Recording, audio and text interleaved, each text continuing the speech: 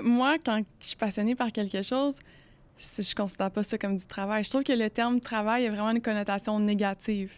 Mon travail, pour moi, c'est ce que je dois faire. C'est le travail sérieux qui est important. Puis tout le reste, c'est le plaisir.